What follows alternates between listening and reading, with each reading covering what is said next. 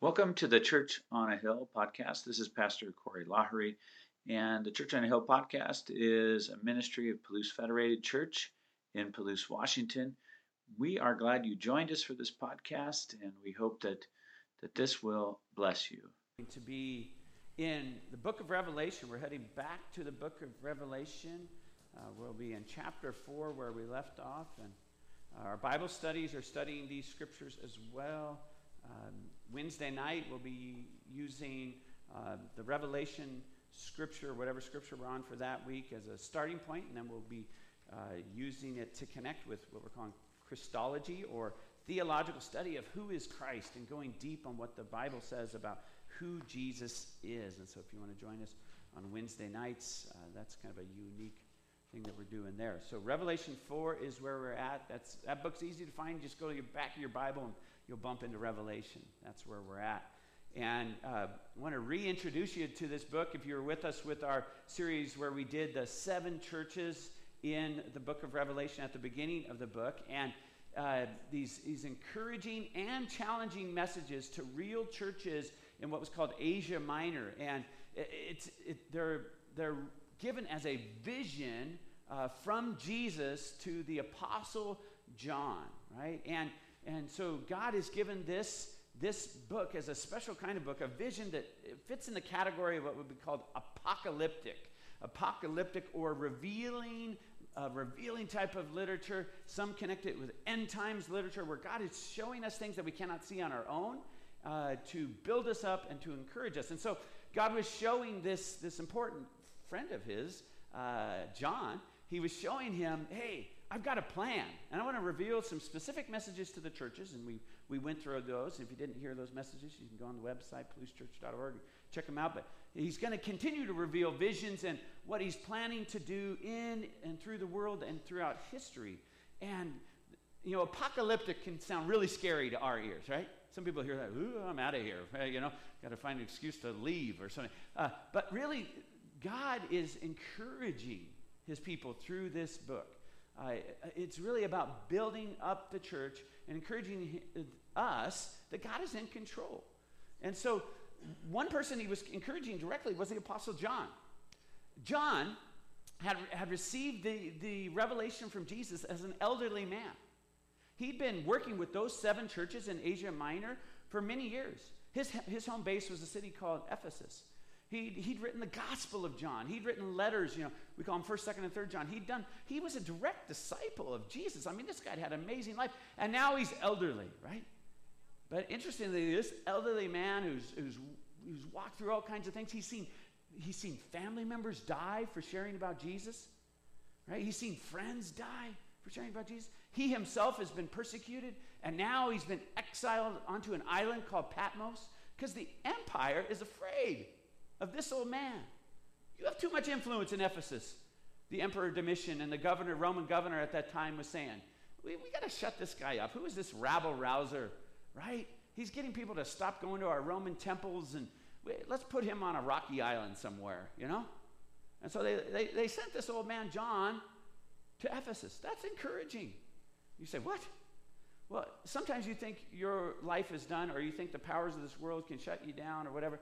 John is this wonderful example of, he's elderly, he's gone through a lot, he's not rich, he's not, famous he is now, but by the world standards there, he was just a guy toiling for the kingdom of God. Literally, Rome throws him onto an island and makes him even more famous, right? That's where God gave him the book of Revelation. And I think it just is pretty amazing to think about. So he was given that. No idea if that's what John looks like. I actually asked him to find a different picture, but that's okay. Today he's going to give us a glimpse of the throne room of heaven. The throne room of heaven. We're going to have a glimpse of that and experience then from Revelation 4 onward some dramatic events as they unravel, or maybe unfold, we should say, before us. But at the center of all these events that we're going to see that Revelation is revealing to us is God and God's throne. And that's where we're going to start. So let's pray as we dive into God's word. Lord, may the words of my mouth and the meditations of all of our hearts, may they be pleasing and acceptable in your sight, dear Lord. For you are truly our rock and redeemer. You are truly the author and perfecter of our faith, God. And you alone should we rightly fear. You alone should we fully follow. You alone should our lives be founded upon. And you are working your good plan through history. Give us eyes to see, Lord. Give us ears to hear, Lord. Give us hearts that rejoice at your truth. And Lord, I pray for your people that they'd be praying for themselves and for others here, that this message would be an act of worship for them as they hear your word, and that they'd be praying for me and other preachers, Lord, that we would be about your kingdom, your glory, and declaring your word rightly. Would you lead them to pray for us, Lord? And we give you all the glory. We pray this in Jesus' name. Amen. Amen. So we're going to read the whole chapter of Revelation 4. It's not terribly lengthy, so it's always good to hear the word, and we're going to hear now Revelation chapter 4. After this I looked, and behold, a door standing open in heaven. And the first voice which I had heard speaking to me like a trumpet said, "Come up here, and I will show you what must take place after this." At once I was in the Spirit, and behold, a throne stood in heaven with one seated on the throne. And he who sat there had the appearance of jasper and carnelian. And around the throne was a rainbow that had the appearance of an emerald. Around the throne were 24 thrones, and seated on the thrones were 24 elders, clothed in white garments, with golden crowns on their heads. From the throne came flashes of lightnings and rumblings and peals of thunder, and before the throne were burning 7 torches of fire, which are the 7 spirits of God. And before the throne there was, as it were, a sea of glass, like crystal. And around the throne, on each side of the throne, are 4 living creatures full of eyes in front and behind. The first living creature like a lion, the second living creature like an ox, the third living creature with the face of a man, and the fourth living creature like an eagle in flight. And the 4 living creatures, each of them with 6 wings, are full of eyes all around and within. And day and night they never cease to say, "Holy, holy, holy is the Lord God Almighty, who was and is to come."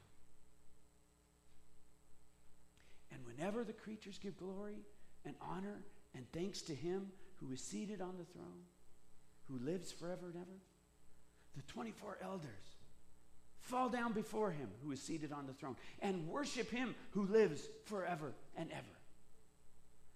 They cast their crowns before the throne, saying, "Worthy are you, Lord, our Lord and God, to receive glory and honor and power. For you created all things, and by your will they existed and were created." This is the word of the Lord. And I read this, I listen to others read it, and I hear God's word. One of the simple things I say is, wow, right? I think part of Revelation is to be heard. Find an audio recording of it and just listen to it, whether it's the Bible app or something else, and just hear it.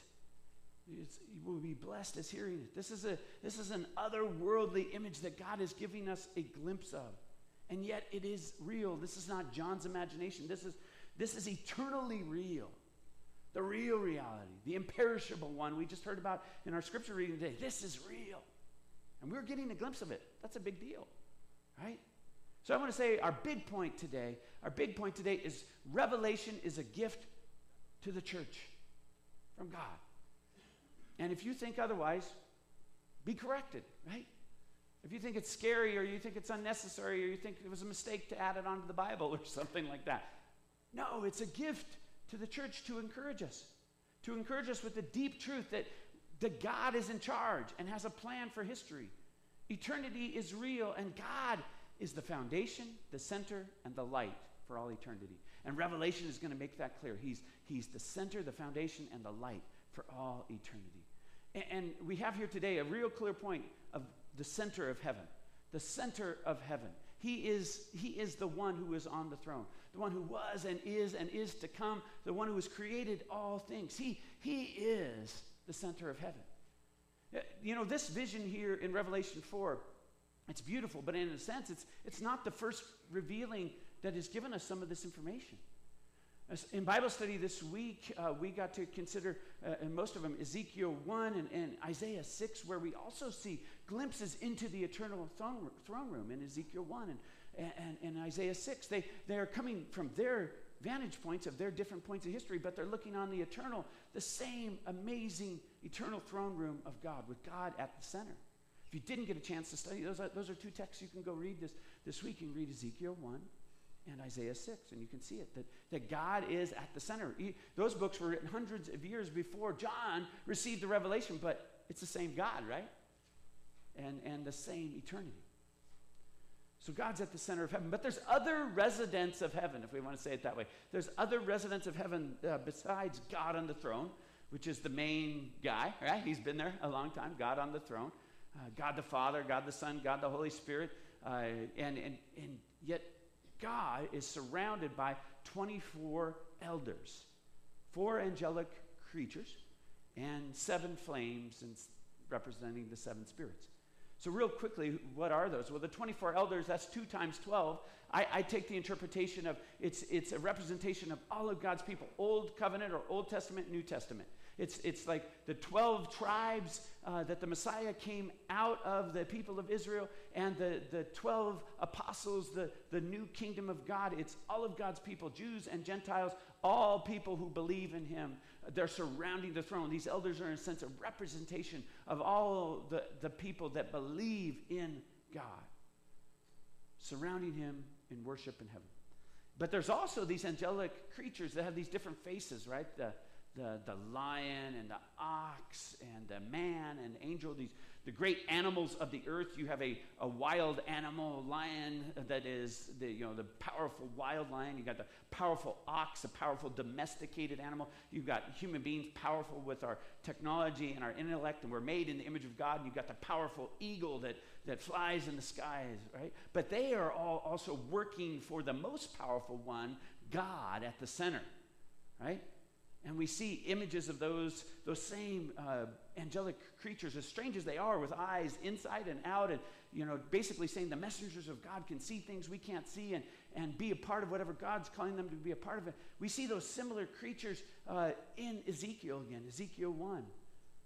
So God has these angelic creatures that he's created for his purpose, and there's more going on in reality than we can see, or that we even have words to describe. They say, kind of like a lion, or it's like an ox, because we are John's trying to grasp something that's beyond what we can see or understand.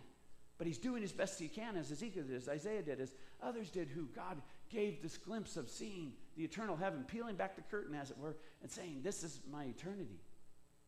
And then also near God, there near his throne, is the 7 flames and the 7 spirits. And we heard about when we were doing the earlier studies in Revelation, the 7 angels and the 7 spirits that are working with the 7 churches. And 7 is a number of completion, and numbers are really important. Revelation, we'll be dealing with that as we go.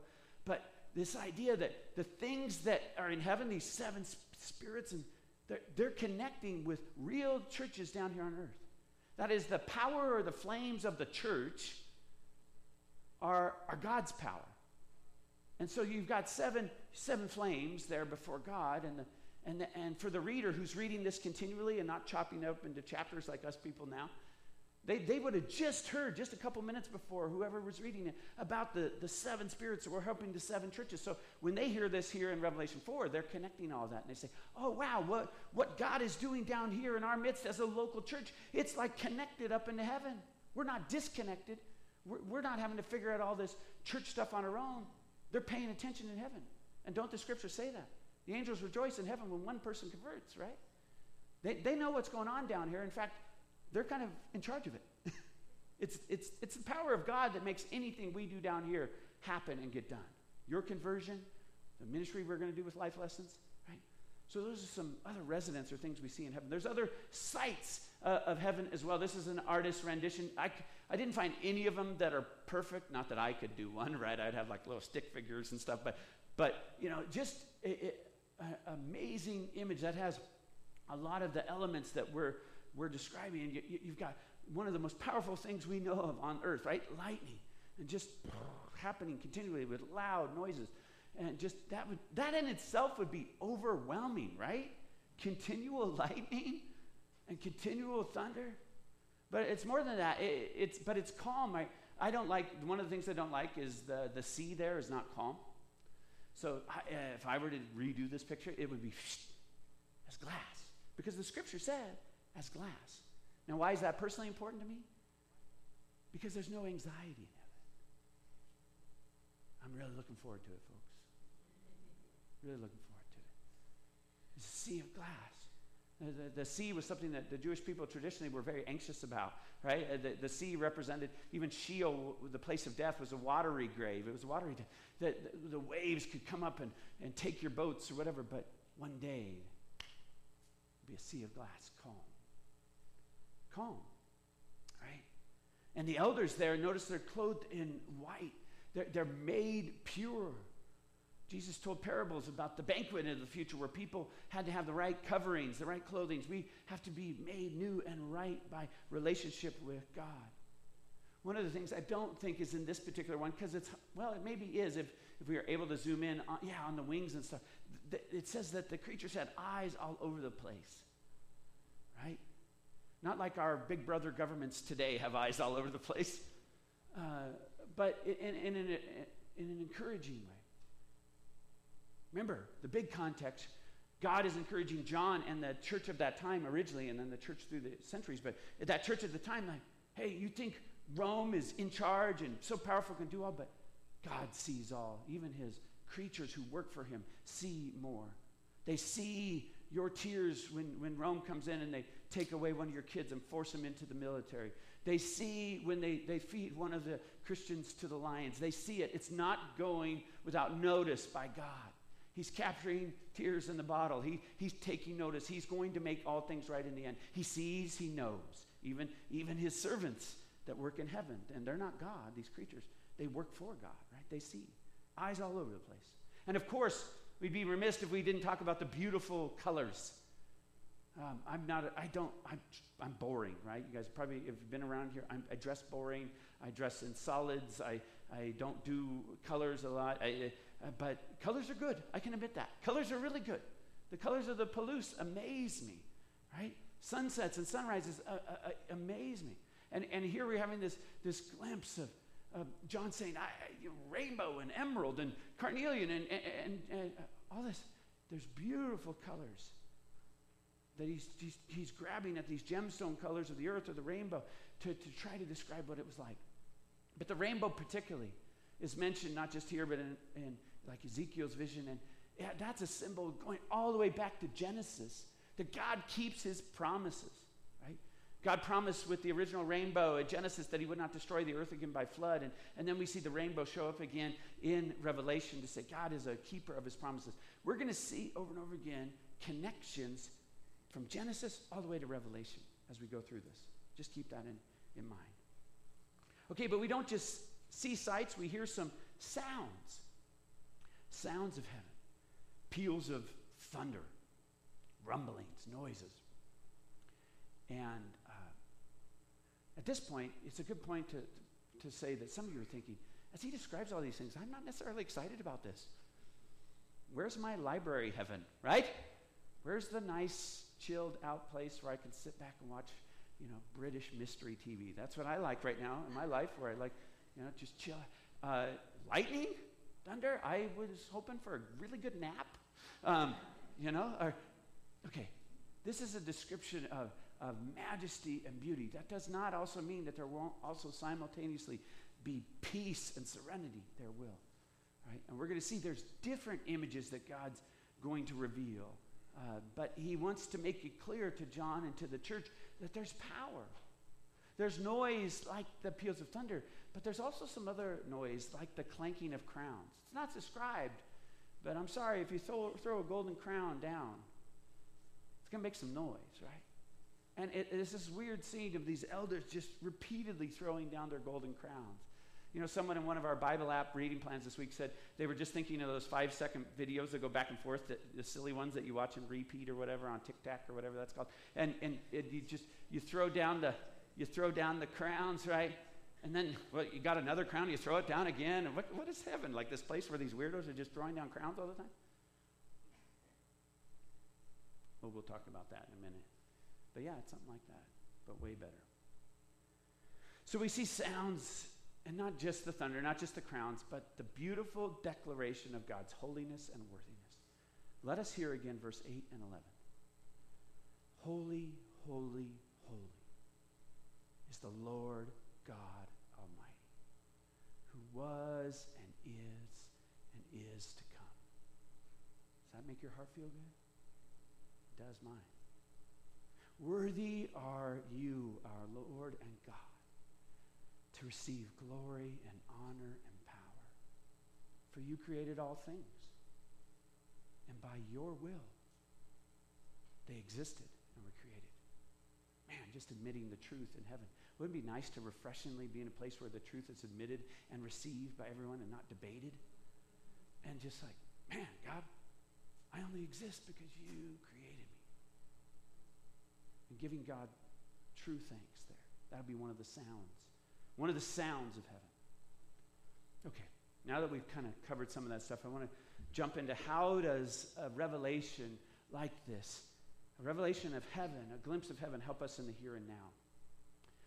As much as we want to be centered people, I want to tell you that what revelation does for me is it uncenters me. It uncenters me.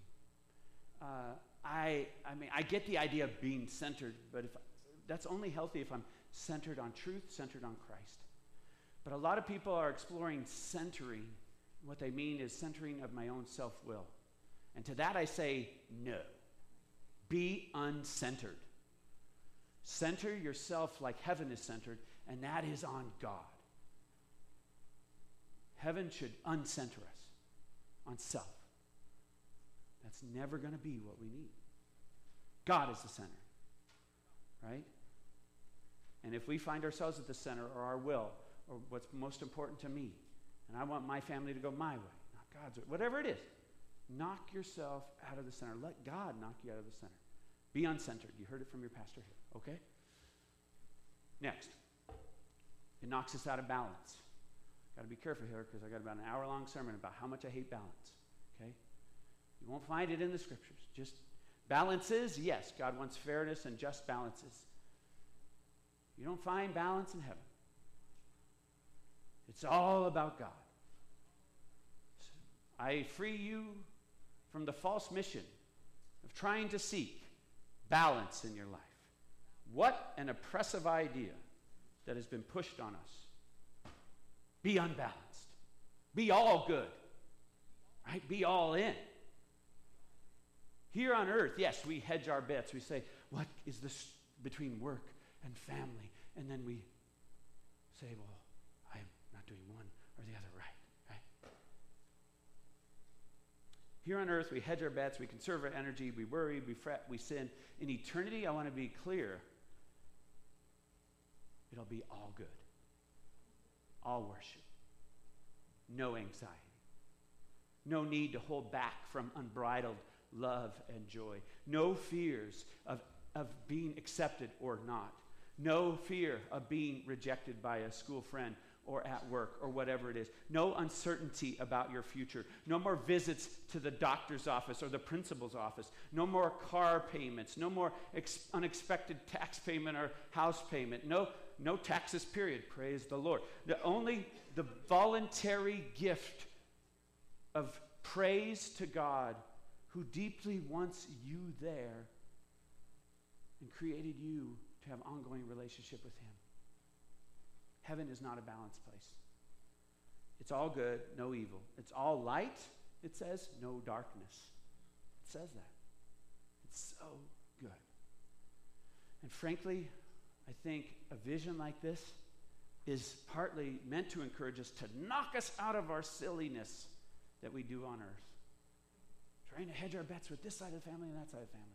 Instead of saying, well, wait a second, what's actually right? What's actually good? It sends us to our knees. It sends us to our knees or our faces before the Lord.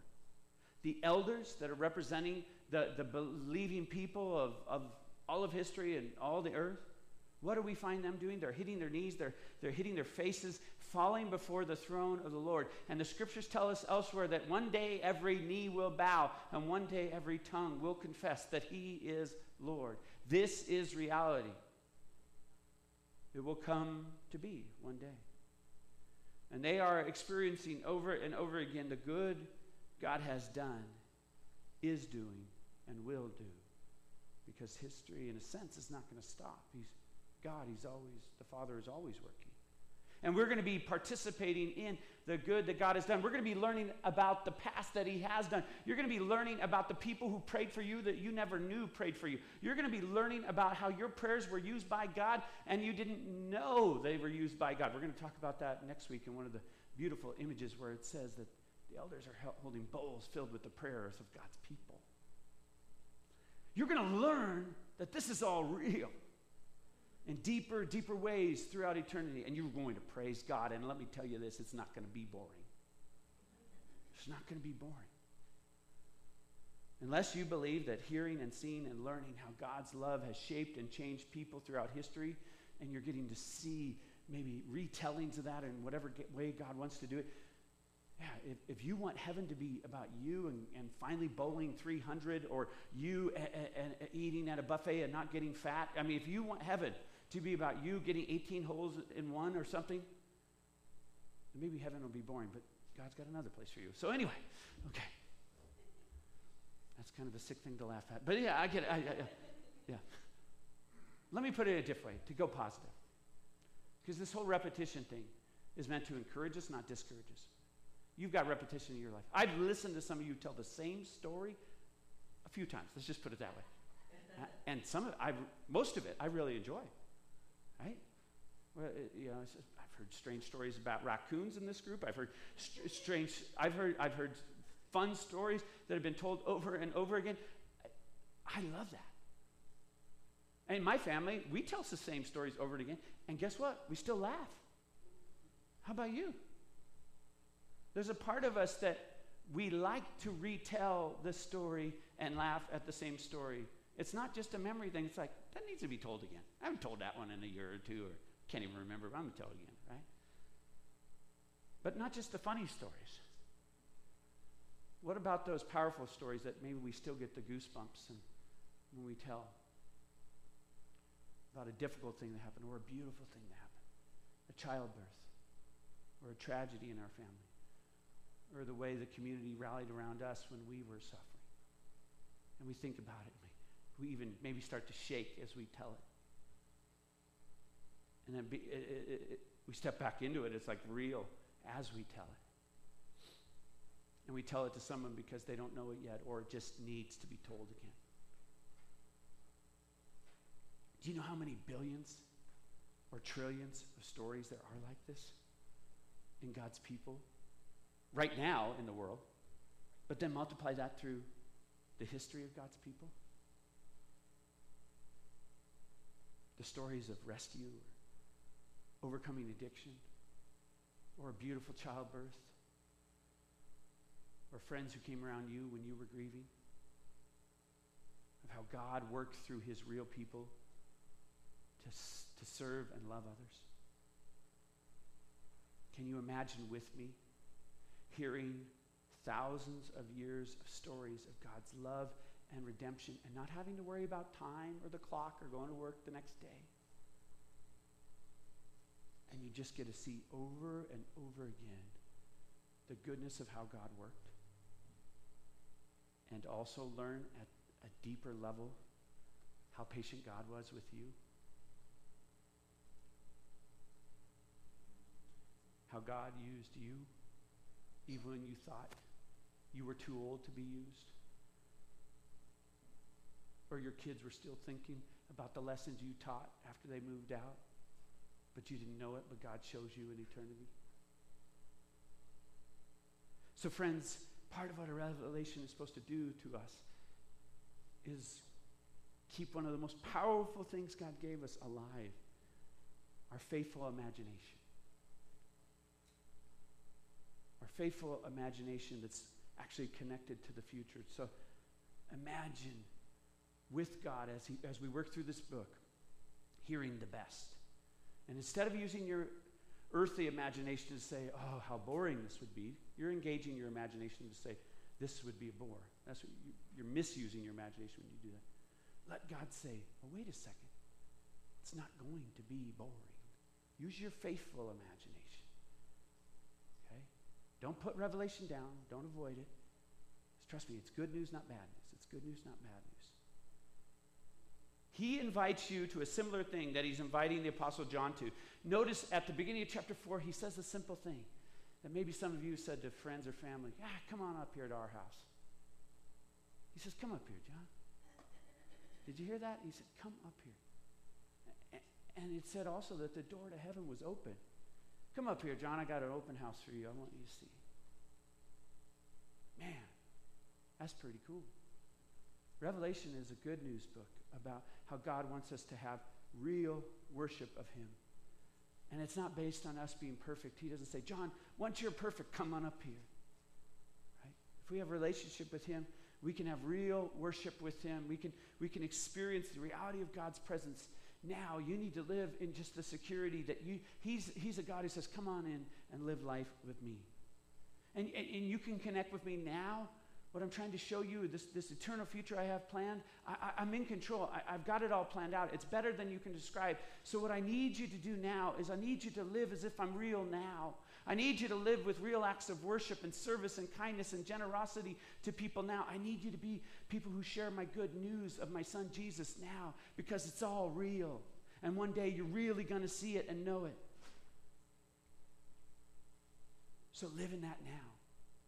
What you do here on earth is real worship, and it's connected to what's going on in eternity. And so therefore, you don't need to worry about the powers of this world. We can reject the worshiping of earthly powers like Domitian at the time, the emperor that had, through the governor, kicked John out of his town and threw him onto an island, right? But God is in a sense saying, he's not really on the throne. He didn't have anything compared to what's going on in heaven, in eternity. In fact, this schmuck is actually working for me in a sense. I mean, God love him, right?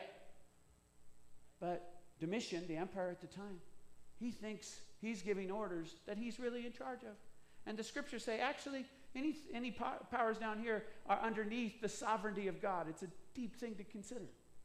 And so when he puts John on the island, he's actually given John some quiet time to get the revelation. That was not in Domitian's plan. But now most of you haven't heard of Domitian, but how many people have heard of the book of Revelation, right? It was kind of his fault in a way. So earthly powers, my point is, as much as we get concerned of them, and we will in a deeper way with another election year just around the corner again, we will assume that everything hinges on that stuff. And I will just say to you again, because I said it a few years ago, and I said it a few years before that, no, it doesn't. God is in control, always has been, is, and always will be. Earthly powers cannot outflank or outmaneuver God. God is too wise, God is too good, God is too powerful, God is too loving to be overcome. His plan is going to come about.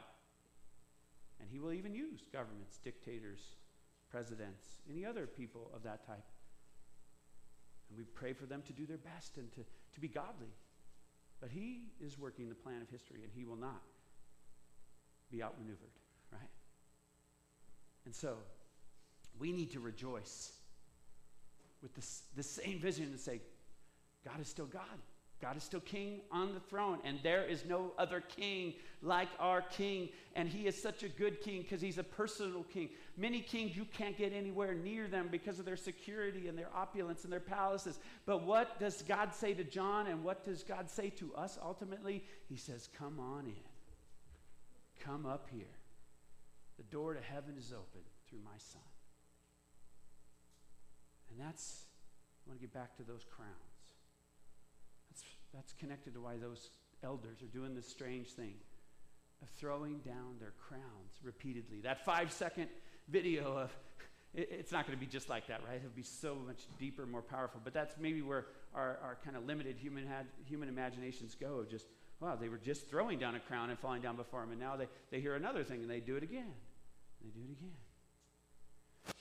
Well, I want to just say that what they're doing is worship.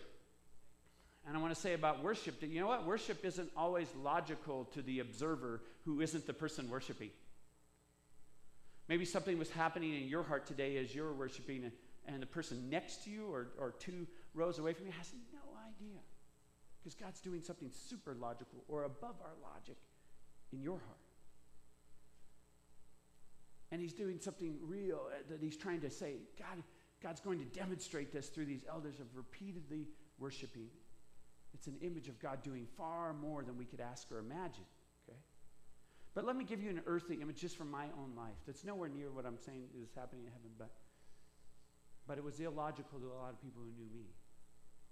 So I was really led to Christ. So I've been raised going to church camps, different things like that. I really surrendered to Christ as a freshman of college in Chicago, and it just wrecked my plan, right, of what I was going to be and what my family thought I was going to be, all kinds of things. And I didn't know what to do. I knew God was real. I knew that the direction I thought I was going was not the direction for me. What was I to do? And my mom had forced me to bring a Bible to college, so I had a Bible on my shelf. I put it as far away as could be because it wasn't needed in my mind when I got there, right? So I got on my chair and I reached up and I got my Bible, and I knew the New Testament's where you go to hear about Jesus. I picked up that much in Sunday school, a little bit more, but I went to Matthew. Why? Because it's the first book in the New Testament, okay? And I read Matthew that first night. I just read parts of it, a lot of it, several chapters. Wow, this Jesus guy. A lot cooler than I remember in Sunday school, you know? Like, I'm sure the teachers were saying things, but I didn't have ears to hear, right? And I went to sleep peaceful that night. I remember that. Picked up again the next night. Gospel of Matthew. I got through the Gospel of Matthew. I went back to chapter 1 of Matthew. I just wanted to read it again. I read it again. I got to the end of Matthew. I went back to chapter 1 of Matthew. I read it again. I don't know how many times I read it through. I really don't. I really couldn't stop myself. It wasn't me. I was just amazed. Jesus is amazing. This is not a story but bragging about me. This is real. This Jesus guy, this is really his genealogy. This is really what he did. This is really the Son of God on the cross. This is really all these prophecies fulfilled. God loves me this much. I just wanted to read it again. I started telling other Christians like that who I was thankfully finding over there, and they're like, "You're doing what? The same book?" I thought, I don't know. Right? I couldn't get enough. I couldn't get enough. Can you get enough of God? I bet, if you're a believer here today, I know some are still considering it, some of you are new in the faith, or some of you are kids and you're thinking about it, but let me tell you, a really great place to be is when God is so gracious and gets a hold of your heart, and you have that moment when you say, I don't think I'm ever going to get enough of this God. And then something happens where maybe we push that out. But I'll tell you, heaven's going to be a place where we're going to say, I'll never get enough of this God.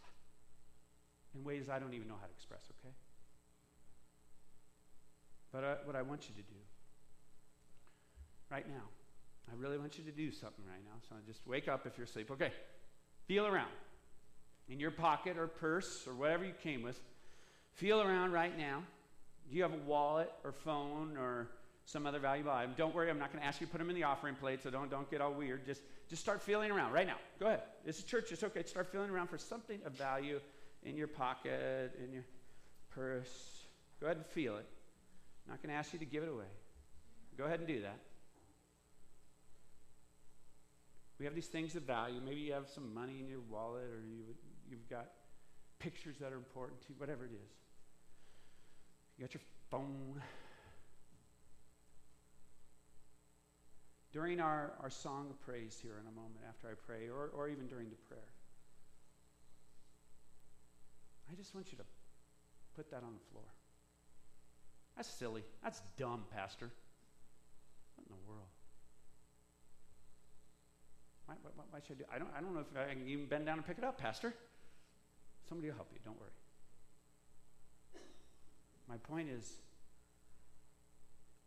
I tire of measured worship, balanced worship, reasonable worship that everybody can pretty much predict and expect. This is just one little silly thing. Right? But if your imagination, if you came here today and the first time you heard about the crowns being thrown down today, you go, that doesn't seem like a good time to me. I'm not beating you up. I'm just saying, yeah, we're being shaped by the world where we don't realize how good it is to never have enough of God. And so maybe we need to do some unreasonable things. Throw down our treasures every once in a while. Slam down our phone and throw it across the table and not look at it for hours. I don't know what it is for you. But I'm just asking you to do something unreasonable. And if you can't, then maybe you need to say, God, have I made you all too reasonable? You're so much more, God, than I could ask or imagine or dream. God, I can't even take this thing out of my pocket. God, get me back to a better place where you're deeply at the center. God,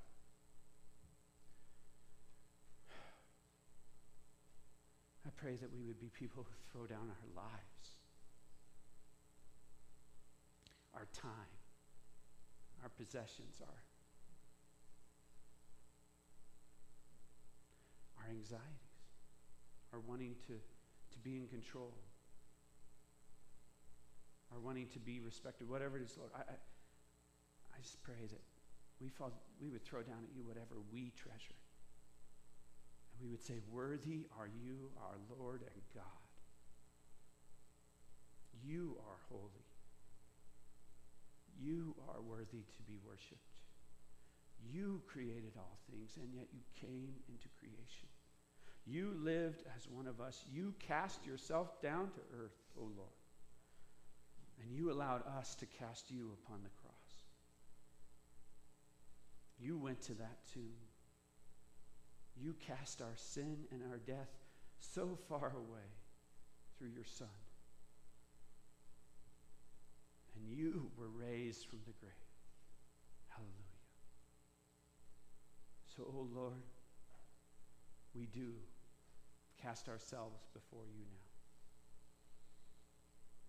May your Holy Spirit encourage us and help us to live more and more and more in your reality that always was, currently is, and always will be, centered on you. I pray this in Jesus' name. Amen. Amen. Friends, let's rejoice. Let's sing together. Let's throw down whatever we want to throw down. And let's sing. If you're able to stand, let's sing, Holy, Holy, Holy, Lord God Almighty.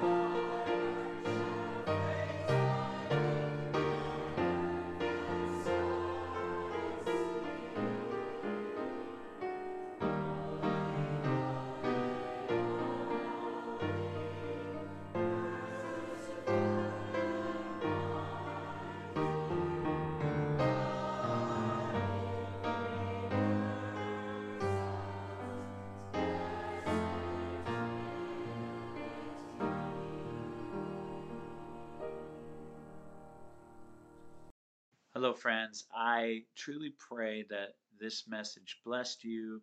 And if you want to find out more about our ministries or listen to other messages or videos of our worship services, you can check us out at palousechurch.org or search for Palouse Church on YouTube or check us out on Facebook or we are on the Bible app. There's different ways to find us. You can always email me, Corey, Corey, at palousechurch.org to connect with me or to send me a prayer request. We really appreciate you connecting with us in this way, and may God bless your day.